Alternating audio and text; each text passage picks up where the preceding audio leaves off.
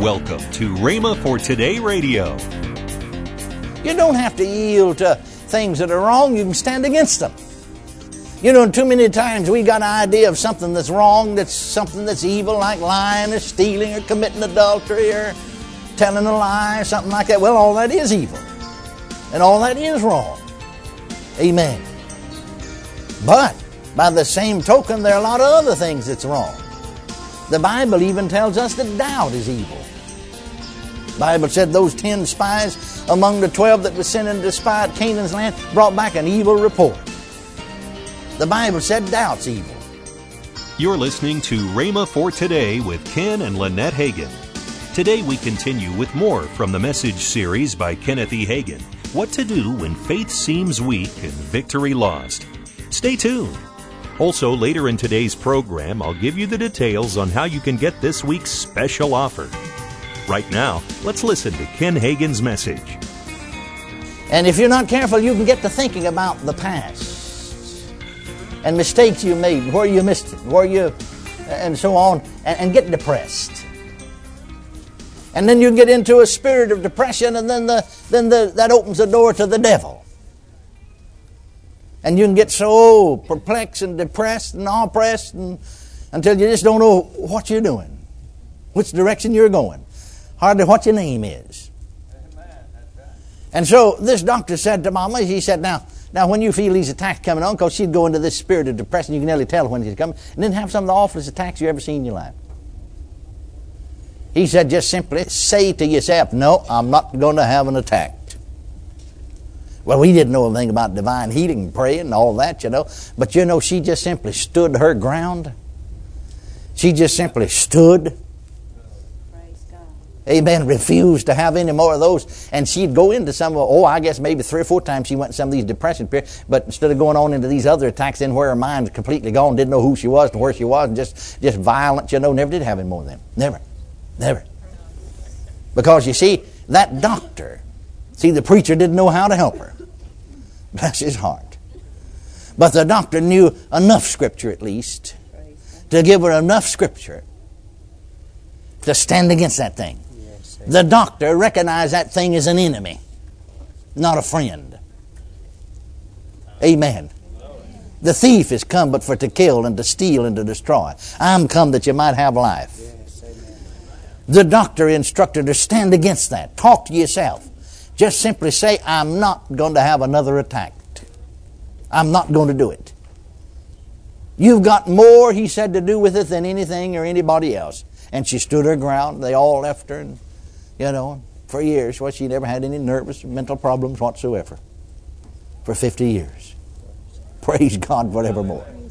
Now why? Well, you see, that doctor, maybe he didn't know altogether what all we know. How much more should we be able to stand, you see? But he helped her to see where the opposition was. And helped her to understand that she could stand against that. You don't have to yield to things that are wrong. You can stand against them. Too many times we got an idea of something that's wrong, that's something that's evil, like lying or stealing or committing adultery or telling a lie or something like that. Well, all that is evil. And all that is wrong. Amen. But by the same token, there are a lot of other things that's wrong. The Bible even tells us that doubt is evil. The Bible said those 10 spies among the 12 that were sent in to spy out Canaan's land brought back an evil report. The Bible said doubt's evil. I'm glad I got a hold of these things when I was just a young man. Just a teenager on the bed of sickness. And I used to follow this practice even when I was a Baptist boy preacher, and I first started preaching, pastored a country church. Before I was ever filled with the Holy Ghost and knew anything about that, I'd always, if doubt came, I'd just stop wherever I was. If I was in the middle of the room or in the middle of the street. If I was by myself, I'd say it out loud. If I was around anybody, I'd say it quietly. I didn't say it out loud. You don't want to startle them. But if doubt persisted coming against my mind, I'd say, doubt, I resist you. Speak to it. See, I'm recognizing my opposition, source of opposition is the enemy. And I'm going to yield to it. It's Satan. Doubt, I resist you. In the name of Jesus, I refuse to doubt. If fear came, I'm tempted to be afraid just as much as anybody is. Fear's come. But I'd speak to it. Fear, I would say, I resist you. I recognize fear and doubt as being evil. That's right. If the thought to steal would come to me, I wouldn't yield to that thought, would you? If you was over visiting Brother Osteen's house and saw a $100 bill laying there somewhere, said, well, I believe I'll just get that. Nobody will see me. I mean, look around. He left the room. Well, no, you wouldn't yield to that. You'd resist that. And you wouldn't get up and testify in church and I want y'all to pray for me. The devil's trying to get me to steal $100 from Brother Osteen. Y'all pray for me. You'd be ashamed to admit a thing like that. Amen. If the thought came to you, if the devil brought the thought to you just to quit paying your tithes, I'm just not going to pay tithes anymore. I'm not going to give anything more. Well, no, you'd resist that. You'd say, Satan, I resist you. I'm going to obey the Bible. I'm going to pay my tithe. I'm going to give offerings. I'm going to support missions. That's what you'd do. You wouldn't get up in church a bawling and a squalling and say, I want all y'all to pray for me. The devil's been after me. He tried to get me to just quit paying my tithes and quit giving anything, quit supporting missions. No, you'd be ashamed to admit it if the thought even occurred to you. You'd resist that thought, wouldn't you? Well, by the same token, every other thought, if the thought of doubt comes, if the thought of fear comes, resist it the same way. Speak to it. Say, no, I'm not going to entertain that. But you know, folks will get up. One lady got up in my church one time, my pastor, and said, the devil's been after me all the week. Bless his holy name. I know she got her praise misplaced, but that's what she said. And then went on to talk about, how the devil was tempting her to doubt, and how he was tempting her to fear, and you all pray for me. I'd be just as embarrassed to say something like that as I would be to get up and say the devil's tempting me to rob a filling station down here on the corner. And I almost did it, even pulled in there and stopped. And then got cold feet and y'all prayed for me and I won't rob that filling station. I'd be just as ashamed. We ought to be just as ashamed. You see what I mean? No, the very minute that comes, you stand against it. The very moment that thought comes, you stand against it. Recognize, if you want to walk in victory, recognize that the source of all opposition is Satan. He's the god of this world. Now, he's got a right to be here. Fellow in Beaumont, I know there's not anybody in Houston as dumb as some folks in Beaumont. No insinuation, you folks in Beaumont. Because these folks are not that dumb. I'm just joking anyway, but it's really true. I was preaching over in Beaumont, and a fellow came up to me after a morning service just like this. Said, Brother Hagin, a real look of seriousness on his face. Said, I want you to pray for me. Well, I said, what for, brother? Well, just tears came in his eyes. He said, I want you to pray for me that I won't ever have any more trouble with the devil. I said, you want me to pray that you'll die? No, he said, I don't want to die. I said, that's the only way in the world you won't have any more trouble with the devil. Just die and go on to heaven. You're going to have trouble with him as long as you're in this life. He's the god of this world. We just read that in 2 Corinthians 4:4. He's the god of this world. No, there's no use to pray that you won't have any more trouble with the devil. He'll show up on every corner. He's got a right to be here till Adam's lease runs out. You remember those demons when Jesus would go into the synagogue sometime and people possessed with demons, and the demons would cry out and say, we know thee who thou art, thou Holy One of God. Now get this. Hast thou come to torment us before the time? See, the time hadn't come yet. And Adam's lease runs out, then the devil's going to be a goner. That's it. But he's got a right to be here. But blessed be God, we need to realize that we have authority over him in the name of the Lord Jesus Christ. And that we can stand against him, and that we can be victorious through the Lord Jesus Christ. So, here are 10 necessary steps to follow when your faith seems weak, when victory seems lost.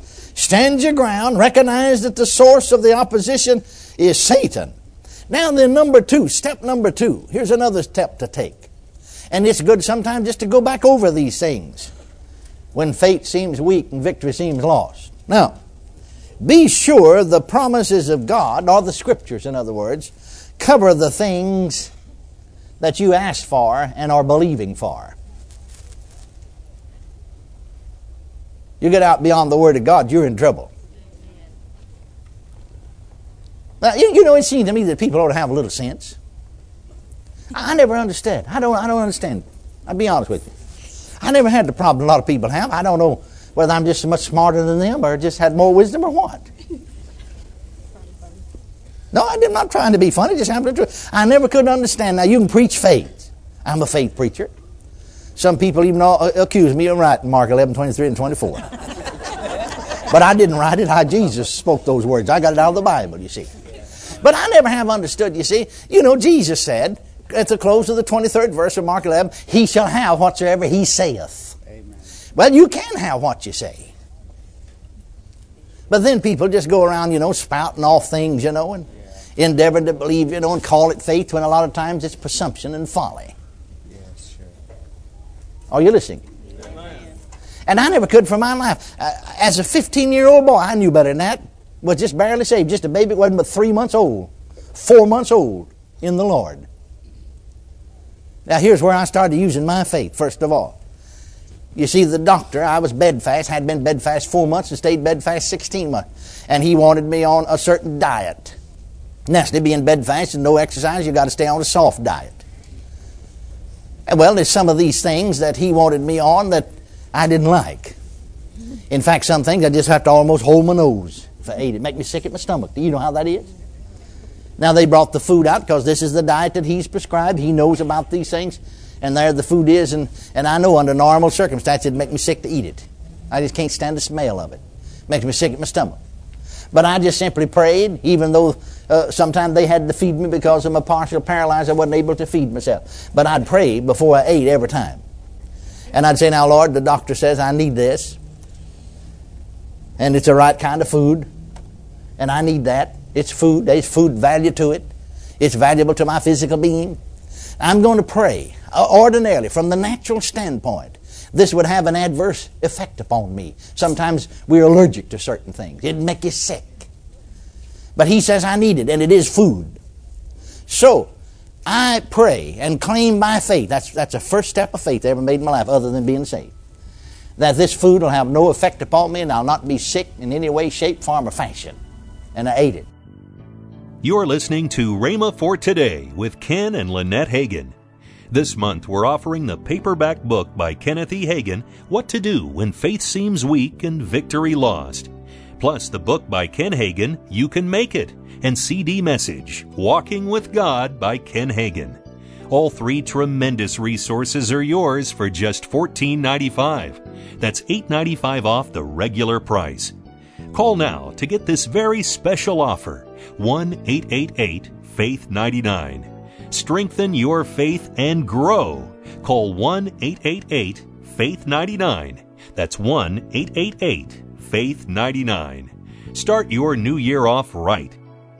Don't delay. Call 1-888-FAITH-99. That's 1-888-FAITH-99. Or if you prefer, write Kenneth Hagin Ministries. Our address is P.O. Box 50126, Tulsa, Oklahoma, 74150. Don't forget, for faster service, order online at rhema.org. That's RHEMA.org. Now, let's join Ken and Lynette Hagin. And Winter Bible Seminar is February the 19th through the 24th. So make plans to come here to Broken Arrow, right here on the campus, right here at Rhema Bible Training Center. And for all of you that are graduates worldwide, it's Worldwide Homecoming. That's right. And any of you that has ever supported Rhema, we want you to be here because we want you to see what you have supported. We just want everybody to come. It's going to be a great, great time. As my dad used to say, if you miss it, you're going to miss half your life. That was one of his favorite sayings. It was. And some of the people that knew him out there know that was one of the things he would say all the time. That's right. Hey, thank you for being with us. Tomorrow on Rhema for Today, we continue to strengthen our faith with the teaching by Kenneth E. Hagin, What to Do When Faith Seems Weak and Victory Lost. Thanks for listening to Rhema for Today with Ken and Lynette Hagin.